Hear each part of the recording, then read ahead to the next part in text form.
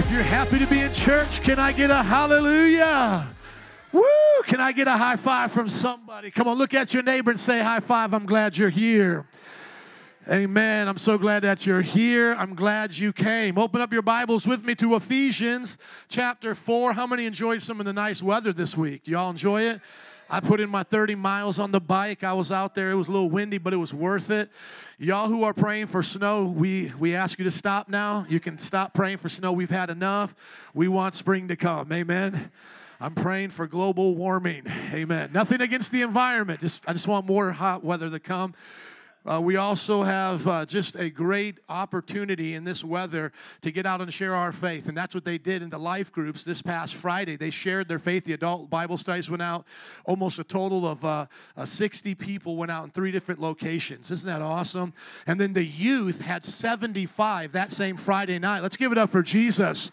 Almost 150 people doing something for God just on the Friday. So that's what we're doing in the church. We want you to join with us, and that's what today's message is all about. So if you're new with us, we're going through the book of Ephesians. We started in 17. We're going to end it by God's grace in 18.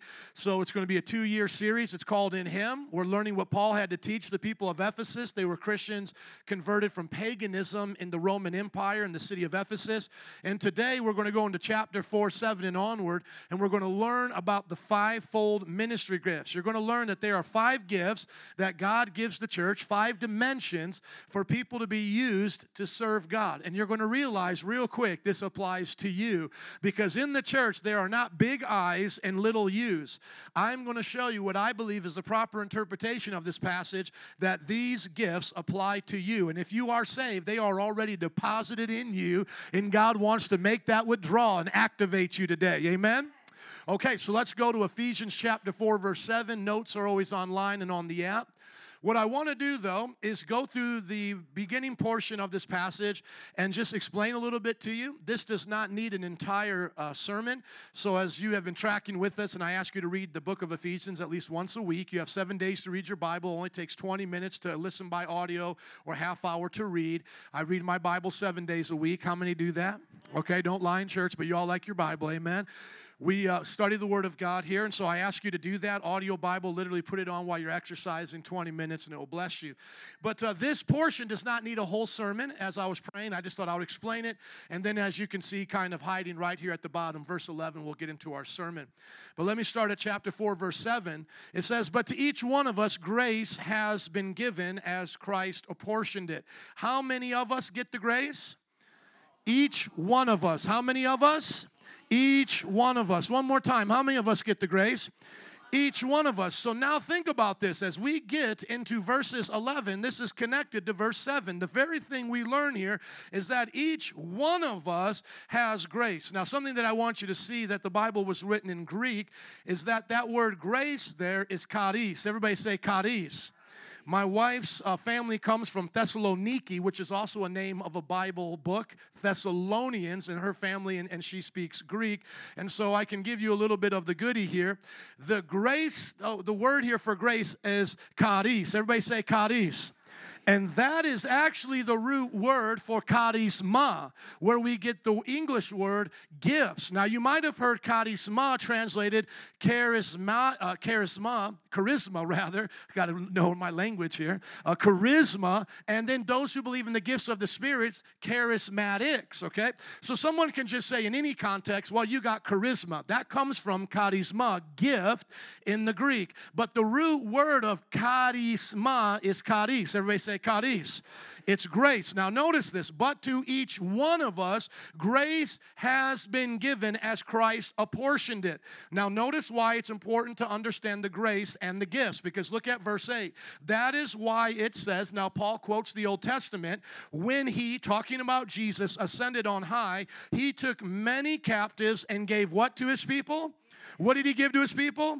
gifts. And so here we see that the Greek word there, gifts, is charisma, or the word doma, which means to grant or to give. But charisma is where we get the word charis, grace, gift. And so we can understand that gifts come from the grace of God. Now, what you'll notice if you go back and study the Old Testament, because you have to do this, by the way, the Old Testament was the New Testament believer's Bible. What you'll notice in Psalm 68, verse 18, is that it actually says, as he ascended on high, he received gifts from the people. And so a question comes right here, was Paul remembering this wrong and misquoting the verse? No. What he's actually doing is taking apostolic authority to expand the verse into the context of what it applies. So not only did Jesus receive gifts, we know that that is true, so that's not a contradiction, but he also gave gifts, and that's why Paul added that in there. So you don't see a contradiction, you see a complementarian version of how the apostles would use the Bible and expand it. And Jesus promised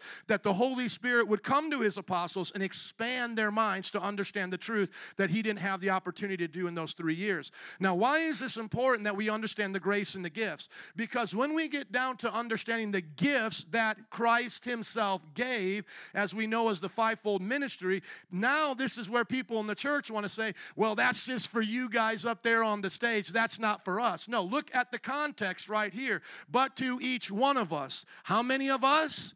Each one of us has the grace been given as Christ apportioned it, and as he took many people captive, he gave gifts to his what? To his people. So are you in each one? Are you in each one? Yes or no? Yeah, you're in each one. You're in Christ. You're no different than the Ephesian people today. And are you God's people?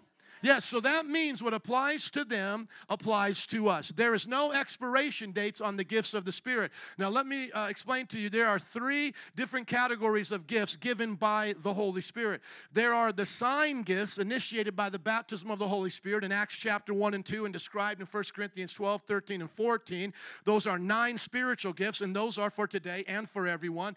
There is the fruit of the Spirit, which is the character of Christ, Galatians chapter 5, which is given as a gift. You don't earn the Holy Spirit being inside of you, and the character of love, joy, peace, and patience, etc. And then lastly, there is the ministry gifts, which we learn of 5 here, and then Romans mentions others as well, the gifts of administration and so forth. These gifts are given to each one of us as Christ apportioned it, and he gave gifts to every single one of his people. So today, you and I are not supposed to be asking, do I have gifts? That is not the question. The question you should be asking is, what gifts do I have?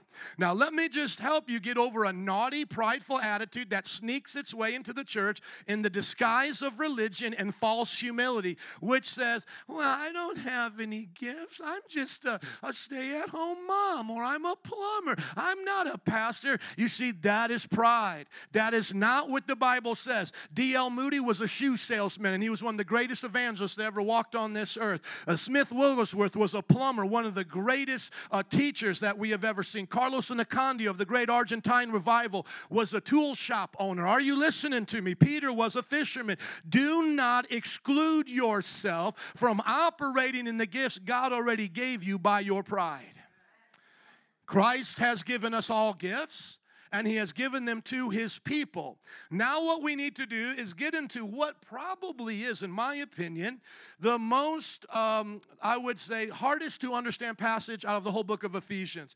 So a theologian, if you get 2 of us in a room, we're probably going to disagree on what this means. I'm going to tell you what I believe it means. I'm going to show you some scriptures. We're not going to park here very long. But now Paul is going to tell us when the gifts were given, and I believe it's going to be during his time in the grave. If you want to know what Jesus did while he was in the grave, Paul is going to explain what he did. Okay? So to each one of us, grace has been given as Christ apportioned it. That is why it says when he ascended on high, he took many captives and gave gifts to his people. What does he ascended mean, except that he also descended to the lower earthly regions? He who descended is the very one who ascended higher than all the heavens in order to fill the whole universe. So Paul starts with the ascension, but then he goes back to say he first descended to into the lower earthly regions.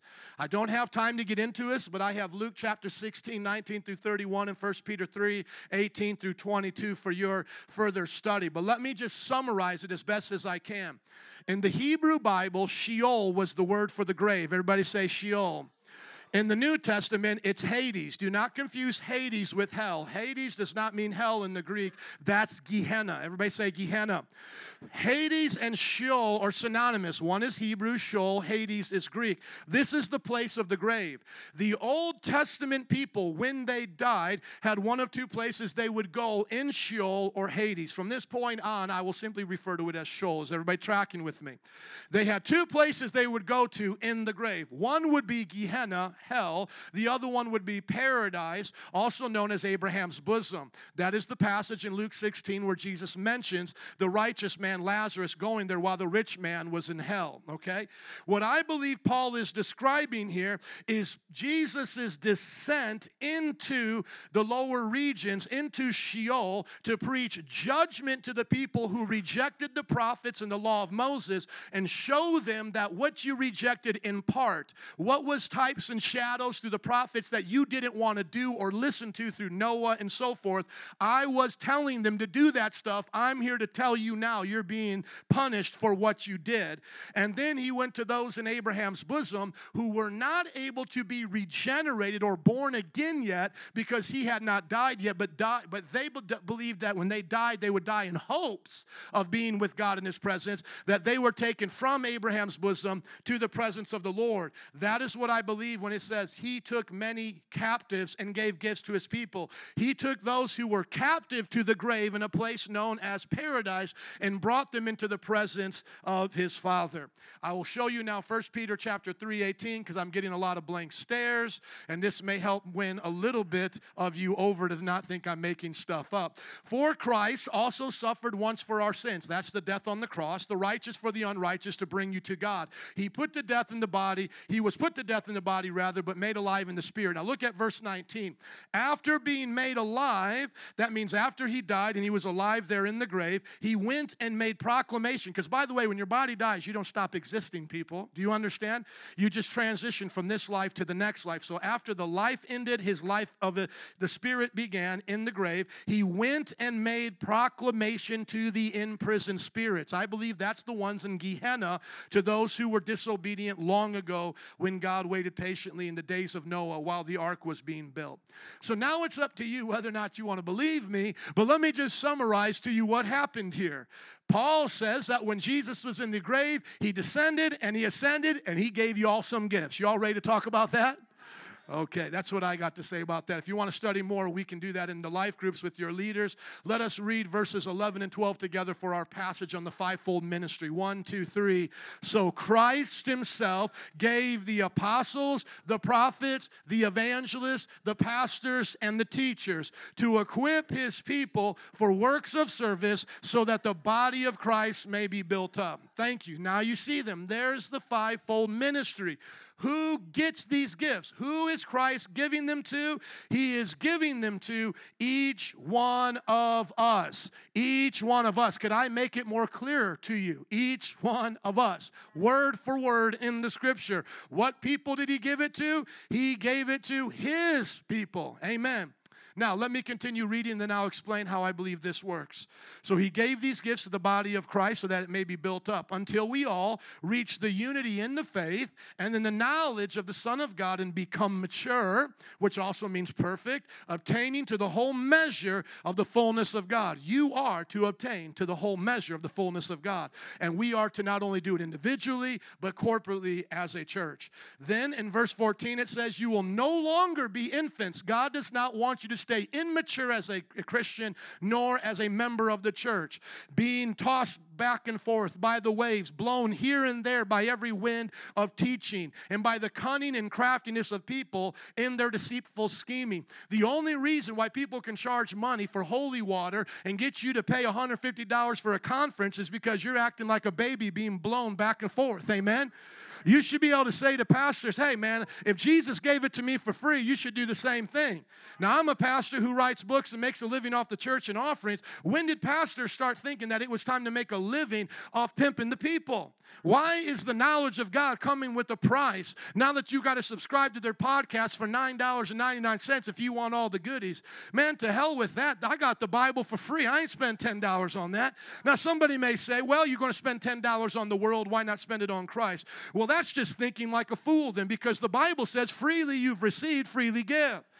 So all of our information is free. If you want to buy it on a paperback, you got to pay the printer that I paid to get it printed out. But you can get my books for free online in PDF, all of our sermons for free, and all of our conferences are for free. Are you listening to me? And not to mention on top of that, that they charge you most of the time to teach you something heretical. So you're literally giving the money to the pimp saying, here's the money, and now would you please pimp slap me? Keep your money and save yourself the time of being pimp slapped. Amen? So let's not be babies in Christ anymore. Let's grow up in the Word of God. Let's be a part of the fivefold ministry. And that's why it says in verse 15, instead, speaking the truth in love, we will grow, all of us will grow to become in every respect the perfect, the matured, the teleos in the Greek, the perfect body of Him who is the head, that is Christ. From Him, the whole body, joined and held together by every supporting ligament, grows and builds itself in love, builds itself up in love, as each part does its what?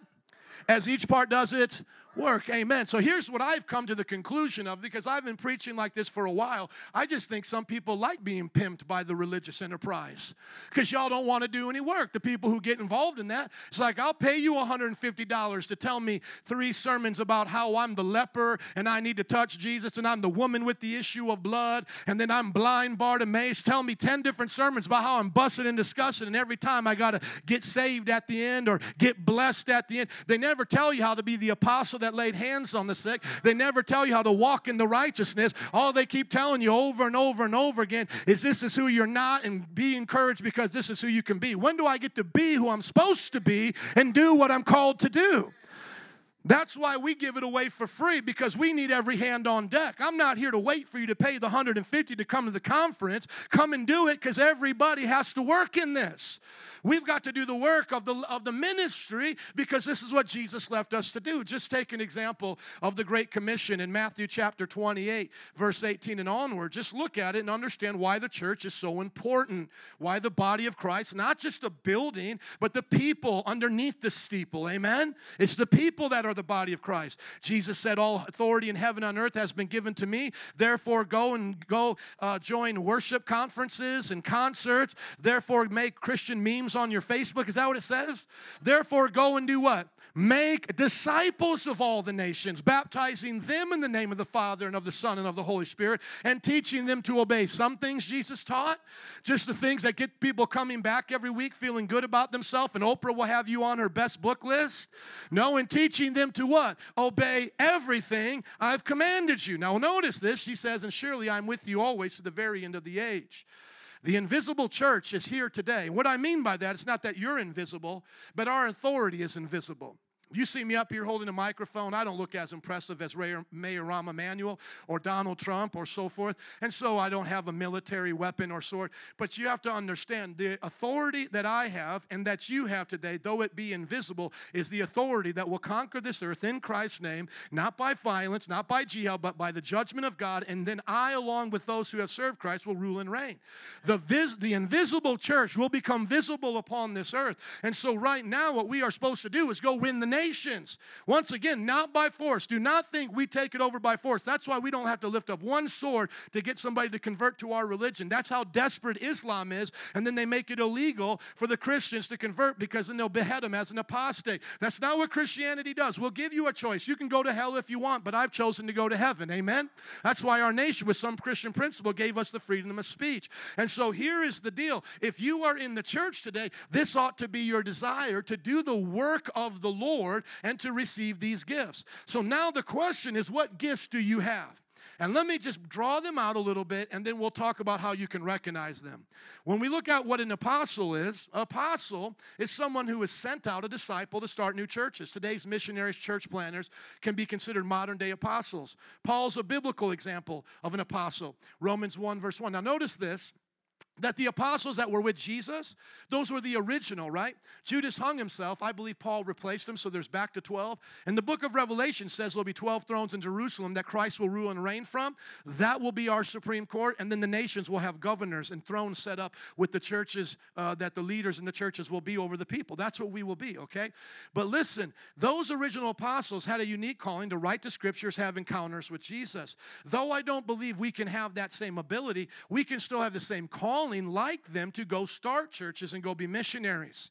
I think about people who are even in this church right now closing yourself off to this because you maybe haven't gone to Bible college or done, a lot of things in the Christian religious sense, but you need to be open to this. What if God sends you like Gene and Tisa to South Africa to plant more churches there? Who are you to say no? D.L. Moody used to pay the pastors to come and preach to the people that he would bring there as a shoe salesman because he thought he wasn't worthy enough or good enough to do it. And one day that preacher couldn't come, and God said, I want you to be the preacher. And he preached then the rest of his life. And like I said, became one of the greatest evangelists. Has God gifted you to be a missionary or a part of our vision of planting 50 churches here in the city? You should be open to that. Prophets are disciples that speak on behalf of God and give spiritual guidance to the church. They are using the gift of prophecy and are given dreams and visions that help direct the church. Agabus is a biblical example of a prophet in Acts 21:10. Now let me just say this, those who grew up watching Power Rangers, there's no reason to be jelly over the yellow Power Ranger or the red Power Rangers. There is 5 different gifts here, and all of us can have one or more. And then what happens when all the Power Rangers come together? What's that thing called? Megazord. And that's the body of Christ. That's a modern day example. And I don't mean to be vulgar towards the church because the church is so much more glorious than that. I'm just saying it's a modern day example that we all get to do something great in the kingdom. So I just want to pause and say this. There's no big I's and little U's. It's not that the apostles and the prophets, though they're the foundation mentioned in Ephesians, they're not better than the evangelists, pastors, and teachers. And so we shouldn't be jelly of the red Power Ranger or the purple Power Ranger. We all get to be one of these in Jesus' name. And another great way to look at it is that I play video games like Destiny and other video games where you get to pick different races or characters in that game. And everybody gets a chance to be something great in the kingdom of God. Let us see what God is calling us to do. So that's what a prophet does. Next, evangelists are disciples that are sent out from the church to win souls and train new soul winners. That's like Philip as an evangelist there in Acts 21:8. Now, all of us can be a part of these things. As you grow as a Christian, I've been doing this over 20 years, I've mingled with all of these. Obviously, I started a church here. I've had prophetic utterance and been used by God to direct the church. I do the work of an evangelist. All of us are supposed to do that. I pastor and oversee people's spiritual growth. I teach the Word of God. But what you're going to notice is that God is going to begin to develop a few of these strongly in your life so you can focus on them and be useful in the kingdom. And the next thing that we see is being a pastor. And I don't know what happened here, but the pastors, because this happened long before I was around, the pastors must have got together one day and said, let's take over the church. Let's be the only ones on the stage, and let's have everybody call who's in charge a pastor. Forget about the teachers. Forget about the evangelists. Forget about the prophets. Because listen, how many churches have you been to and called somebody prophet so-and-so, apostle so-and-so, evangelist so-and-so, teacher so-and-so? But how many churches you been to and called somebody pastor so-and-so? Y'all even do that with me. And the idea is helpful. We're shepherding the church. But listen, pastors are not the only leaders. They are not the only. There's 5 leaders in the church. 5 fingers that make a fist to knock out the devil in Jesus' name. Pastors are disciples that shepherd and care for the church. Pastor literally means shepherd. What do you call El Pastor tacos? What does El Pastor mean? The shepherd's taco. That's one of my favorites. Disciples that shepherd and care for the disciples in the local church by preaching and teaching. The elders, and we're going to get to that in a moment in 1 Peter 5, are biblical examples of pastors and shepherds. And then lastly, the teachers, those disciples that work in the local church, instruct in doctrine, Christian living. Barnabas is a biblical example of an appointed teacher, okay, in the church. And you can look to Acts 13:1. So now I hope I have at least convinced you. Once again, let's go over so that you can see this applies to you. Paul is saying, but to each one of us, charis has been given so that the charisma or the gifts might be given to the people of God. Are you in each one? Are you the people of God? Okay, then you have been given these things at salvation. These are the things you must withdraw, mature in, and grow the body of Christ. This is how we make disciples of the nations. Just think about it. It's so simple. Jesus said to his first disciples, I'm going to give you spiritual gifts to make more disciples. But then here's the thing. A part of what you're going to do when you teach them to be a disciple is to make other disciples. So what are they going to need to make other disciples? They're going to need the same spiritual gifts of ministry that the first disciples needed to make them a disciple. And then as they make another disciple, they're going to have to instruct them on the spiritual gifts so that they can make new disciples. That's how the church grows, is through the spiritual ministry gifts. Is everybody getting that? If you don't have the gift, or the church doesn't have the gift of apostle, prophet, teacher, pastor, evangelist, how is anybody going to be made a disciple? Who's going to win them to the Lord? Who's going to pastor them? Who's going to teach them? Who's going to have prophetic vision? Who's going to start the church they go to? So I don't even have time for the folly of cessationism, those who believe the gifts have ended. There are three things that I hate. I love all people. I hate Roman Catholicism, but love Roman Catholics. I hate Calvinism, but I love Calvinists. And I hate cessationism, and I love cessation. So I love people, but I hate false doctrine. Don't do anything with those doctrines except repent of them. Amen?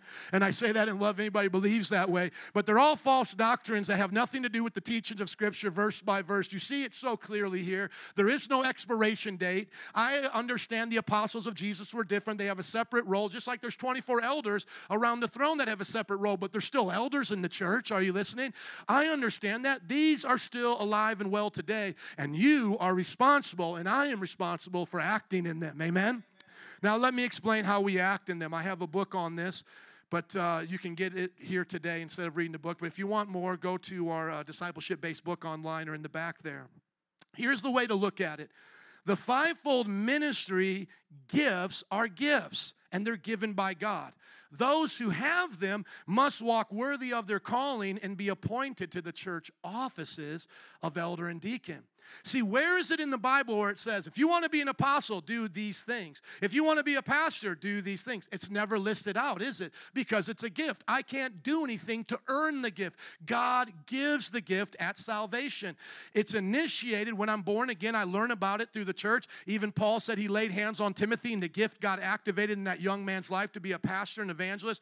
So we know that it's given at salvation. The church helps develop these gifts, but it's nowhere mentioned in Scripture what the qualifications are. But what are the places we are told qualifications?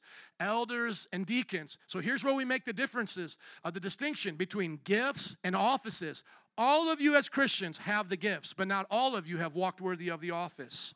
And so now your goal is to walk worthy of the office of elder or deacon and to be appointed by other elder or deacons. If you can find a position of a cardinal, a pope, any other position, I will become that and pay you $50, okay? So, hey, I found it. Okay, I'll be that now. Kiss the ring. But no, listen, there are only two offices in the Bible, elder, deacon. Elder, deacon, that's it. That's why Paul, who wrote 1 Timothy 3:1 and 10, listen to what he says. This is a true saying. If a man desires the what? Office of a bishop or overseer. Those two words come from the same Greek word episkopos. A denomination, Episcopalians are named after that. But bishop or overseer are the exact same Greek word. He desires a good thing. And let those also first be proved, verse 10, that they may use the office of a deacon. Decano, being found blameless. And decano just means waiter. Now here's something that I want you to understand. The reason why we use the word elder. Everybody say elder. The word elder is different, presbyterios, from the word episkopos, but they are interchangeable and used to describe the same position of the main leaders in the church. And the word elder, the presbyterios, is primarily used in the book of Acts. So let me just show you how they are interchangeable. And as I turn to Titus chapter 1, verse 5, let me ask you a question. Am I the boss of Metro Praise or the leader of Metro Praise, or am I both? I'm both. Now, don't say neither, okay? But I'm in charge. God puts elders in charge. But now listen, boss and leader are synonymous words in our English language, right? I'm the boss of Metro Praise. I'm the leader of Metro Praise. They're synonymous terms describing the same thing. Somebody's in charge. Look at how Paul uses the same position with two different words. He told Titus, I left you in Crete that you may appoint elders in every town. What is he going to appoint? Pastors?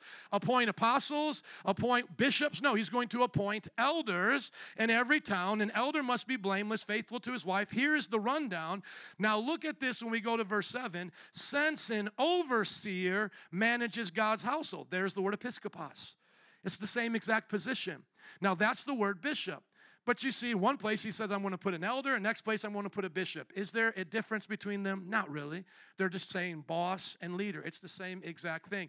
And then when we go to Acts chapter 14, verse 23, you'll see how this was the main term that they use. Some people use boss, other people use leaders. Look at the main term that the early church used in 1423.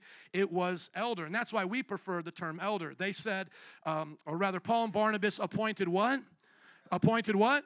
Appointed elders for them in each church with praying and fasting, committed them to the Lord and whom they had put their trust. So this is where I want you guys to get the understanding. It's not complicated. Let's just understand it, okay? Everybody look up, please. Let's apply understanding. When you are saved, you are given one or more of 5 ministry gifts to build up the body of Christ, to fulfill the Great Commission. Those gifts are given to you. You are to now use those gifts. How do you do that? You walk worthy of the church offices. I was given the gift of an apostle when I was first saved. I had dreams and visions of starting churches. That's what led me into Bible college. So before I even went to Bible college, I knew that I was called to plant churches. In Bible college, I got ordained as a deacon. I served underneath an elder. He was an apostolic elder. He was someone planting churches. I, as a young apostle, served diakonos, waitered him, and then got launched out to become an apostolic elder myself. Here, as an apostolic elder, we now have pastoral elders, evangelistic elders, prophetic elders, etc. We have these giftings in the church. We personally at Metro Praise just distinguish them in our culture as all pastoral elders because they are overseeing shepherding elders, but they have gifts to use for the Lord. And it's not just for those of us who went to Bible college. We have people like Ishmael, who will be preaching when I'm gone, who's a governing elder, a full-time construction worker, but has the gift of pastoring and teaching. My father was a Christian businessman, and when he retired, he refired into full-time ministry as an evangelist and as a pastor, went and got his degree. And I've already told you the stories, like I said, of Castellanos or Carlos Anacondia and others who can weave their calling into their secular life. Even Paul was a tent maker. So do not disqualify yourself from these gifts because you haven't gone to Bible college. Let the Lord use you in these gifts and then walk worthy of being an elder or a deacon. And that's why it says, this is a true saying, if anyone sets their desire on the office of being an elder, that's a good thing. So everybody here can desire to be an elder. Everybody. So that means you can use your gift as a way to help others and be approved as a leader. So being technical, and I'm not here to cause an issue because I understand people call me pastor and all of that, but to be technical, what am I in an office position? I'm an elder. There are multiple elders in this church. What are those who are helping the elders? They are deacons. All the elders and deacons have spiritual gifts. Now, who are you? That's the question. Who are you, and what are you going to do about it? Do you know your gifts? Have you prayed and seeked the Lord? Have you asked the Lord what He's called you to do? You know, I know there's these popular online personality tests, you know, or you can find out what your spiritual animal is or what character you were on that 70s show, and they now want to do that with spiritual gifts. Don't do that because it's not valid. The idea is that you seek God in the community of other leaders and you get a word from the Lord at what He's called you to do. And then it's confirmed by those around you, and then you walk worthy of your calling. So what does that look like in our church? You go to 101 and you go to 201. At that point, we ordain you as a deacon, and those who serve well as deacon can become elders. In a church like this, we average around 250 people, 200 youth and adults in 2 services, and about 50 children. So think of about 100 of you here, 25 kids in the back. We do that twice today, okay? Out of 250, you minus the 50 children who can't do discipleship right now, we have 200 youth and adults that can. We just got the numbers from January. Here at the end of the month, we have 166 disciples. Let's give it up for Jesus. God bless you. Thank you. Out of the 166 of you, about 80 of you are in the 101, about 40 of you are in the 201, and then the rest are elders and deacons that are servicing the church. That is how the church grows. Why is that important? That's important because what Paul had just told us up here is that we need to reach the world for Jesus. That's why we do it. That's why God gave you these gifts. He gave you these so that the church could be built up. So now let's just take a look at the 5 things that Paul lists there, because I broke them down and put the verses next to it, and get a heart today to have these gifts come out in your life, because I want to end with an awesome altar call. Nothing up my sleeve and no manipulation, because listen, if we've got to sing a song to manipulate you to come, you've got this thing backwards, okay? Because this is what I want to know. After preaching this, do you want to come up here and pray with some elders and deacons to be initiated into the work of the ministry? If you haven't joined the 101, to join the 101, the 201, etc., to become a part of a life group, connect, mentor, send. It's so simple. Are you with me? Connect to a life group. Get mentored by discipleship. Send and do evangelism. That's what we want to see you do. Why? Because of these 5 things Paul mentioned. Number 1, what does the 5-fold ministry gifts do? They equip the church for works of service. That's why the cults run from us and you run from them. Or I should say the backslidden church runs from them. I have a debate this Thursday with an African-American cult that thinks they're the true Israelites and they keep the law of Moses. They're scared of us. They want to cut down the time. They don't want me to bring a lot of people because they get nervous. Jehovah's Witnesses see me coming and they go running. Are you listening to me? We debate Muslims and all of that. And I'm not trying to say here we are being all confrontational. I'm telling you, we equip the church to take the challenge of the society. We love the gay community. We have people here from gay and lesbian backgrounds, but we equip the culture to stand against the lies of the LGBT movement. God created us in His image, male and female, to reproduce and multiply. We equip you with the worldview of a Christian to stand against abortion and so forth. That's what we have a reputation for in this city. People know that we go out and preach the gospel and make disciples. There used to be a time, and I have to do the stats now, out of that 250, 8 out of 10 of you, 80% of you, this was the first church you were saved and water baptized in. Most churches can't even save that. Over 80% of our churches in discipleship. The average is 20 in the country. Are you listening? Only 4% of millennials have a Christian worldview. Our church is mostly millennials under 30, and you have a Christian worldview. Why is that? Because we take the call of the offices of elder and deacon in the 5-fold ministry gifts serious. We want to be the body of Christ to Chicago. Amen?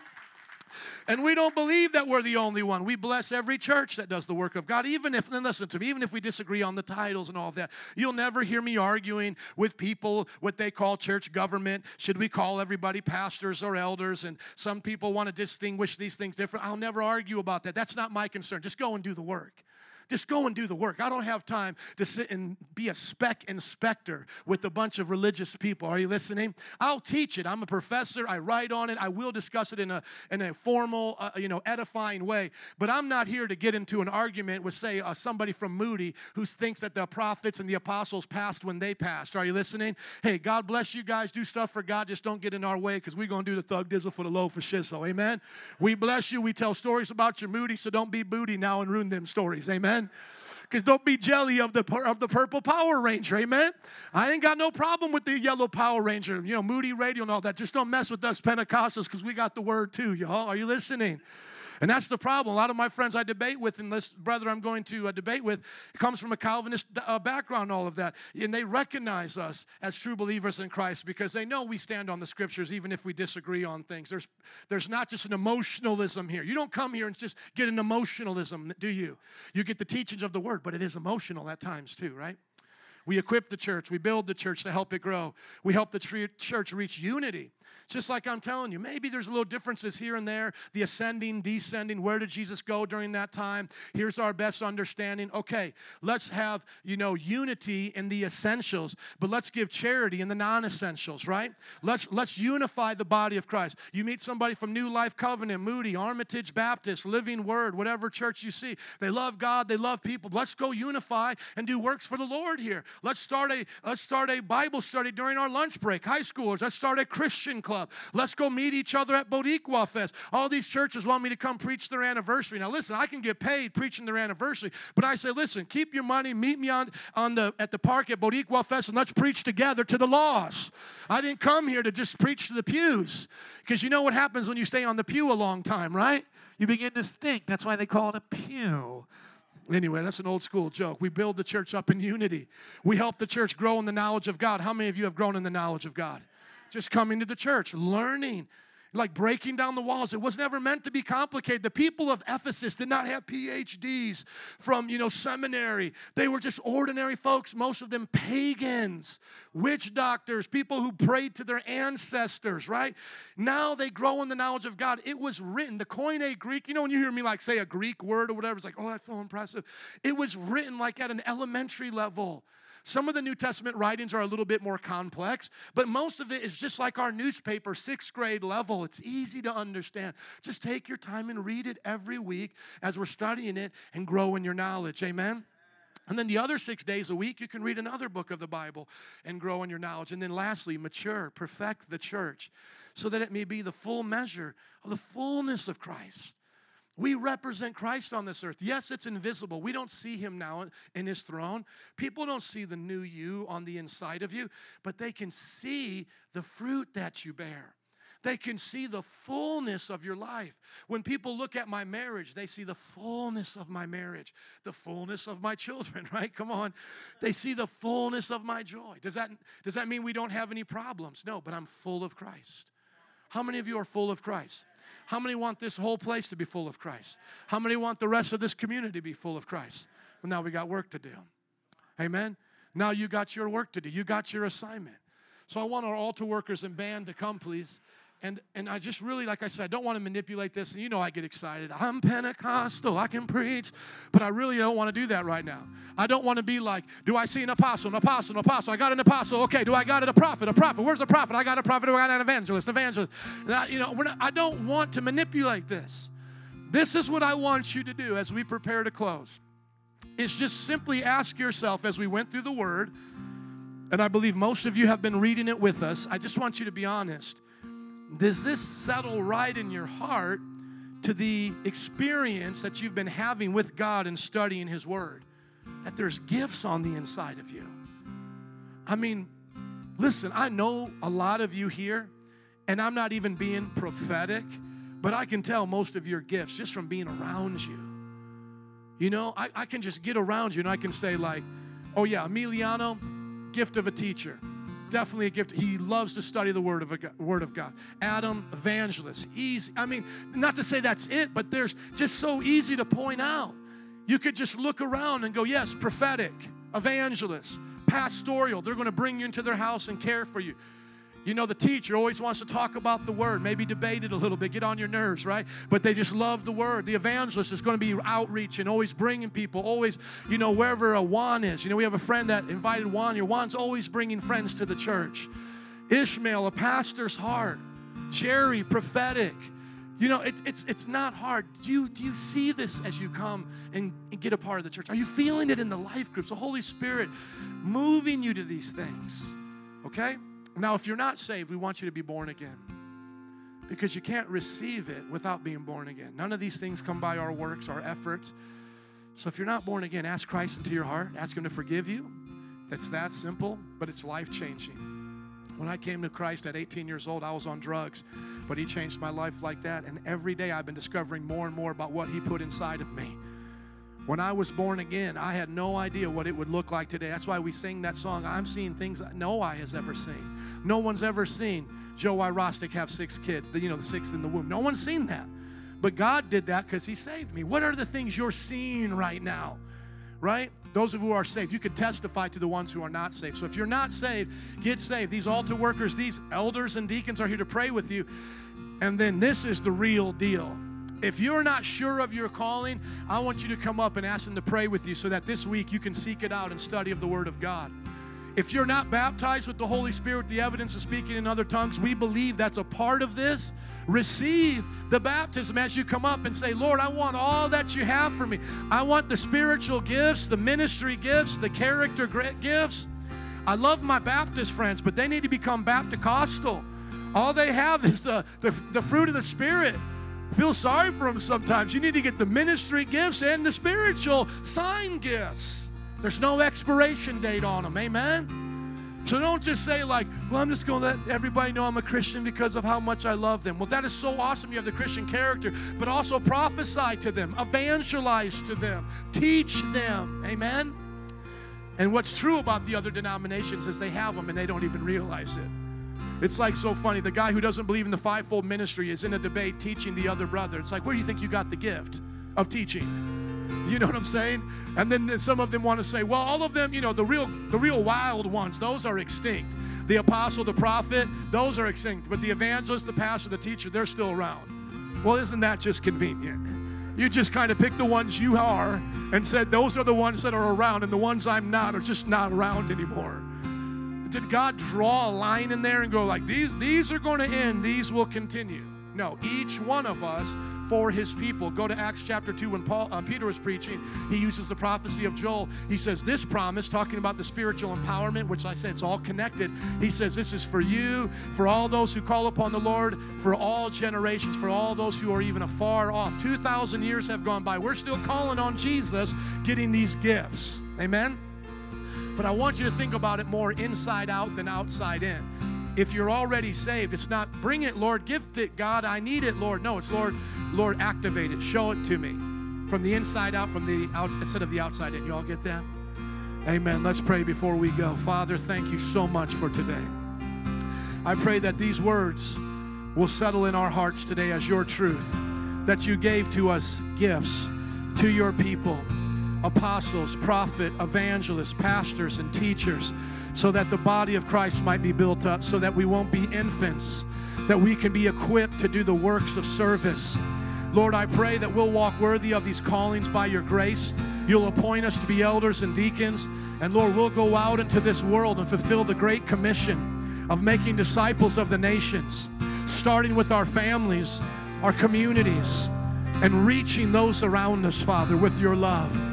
In Jesus' name, and everybody said, amen. Can you stand up and give it up for Jesus? Let's give it up for the Lord. We love you, Jesus. Hallelujah. Come on, just a few more moments. We love you, Jesus. Gloria a Dios. Hallelujah. Thank you. It's an honor, God, to be given these gifts. It's an honor. I'm not resisting, Lord. I'm just thankful. In Jesus' name, as we're dismissing now, those who want prayer for salvation or empowerment, come on up. Otherwise, you are dismissed. Have a great week. We will see you at life groups. Have a wonderful day. Band, would you play as they begin to pray? God bless those who have to go, but those who are hungry to discover their gifts, would you come? Let us pray for you, or maybe make time at the altar and pray on your own. It's okay. We just want to encounter the living God today. We want to be used by God. Won't you move me? Move me, Lord. Move me, Lord. I will move, and I will move. Move me, Lord.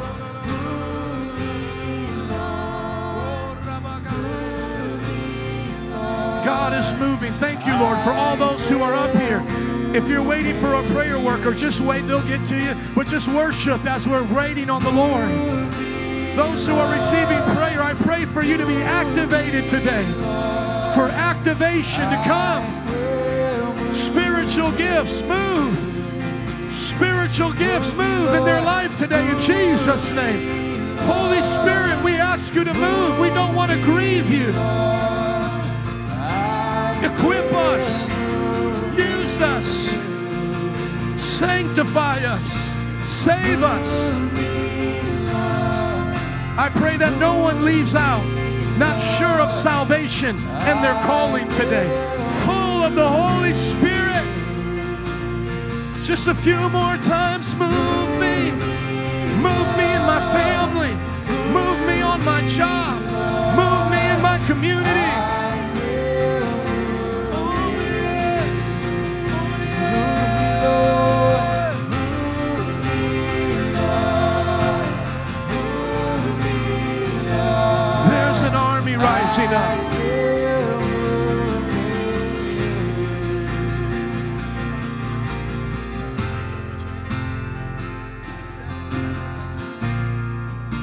Let's keep seeking the Lord while he may be found, as the Bible says.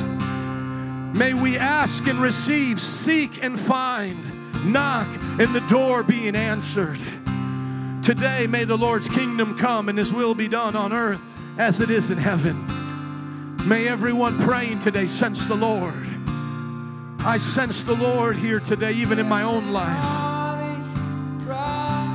There's an army rising up. Those who are hanging out in the after party, worship and pray with us today. There's an army rising up today. The body of Christ, in which the gates of hell will not prevail against it. The nations belong to our God. The nations belong to our God. Those who can pray, just begin to pray for those places God wants to send you.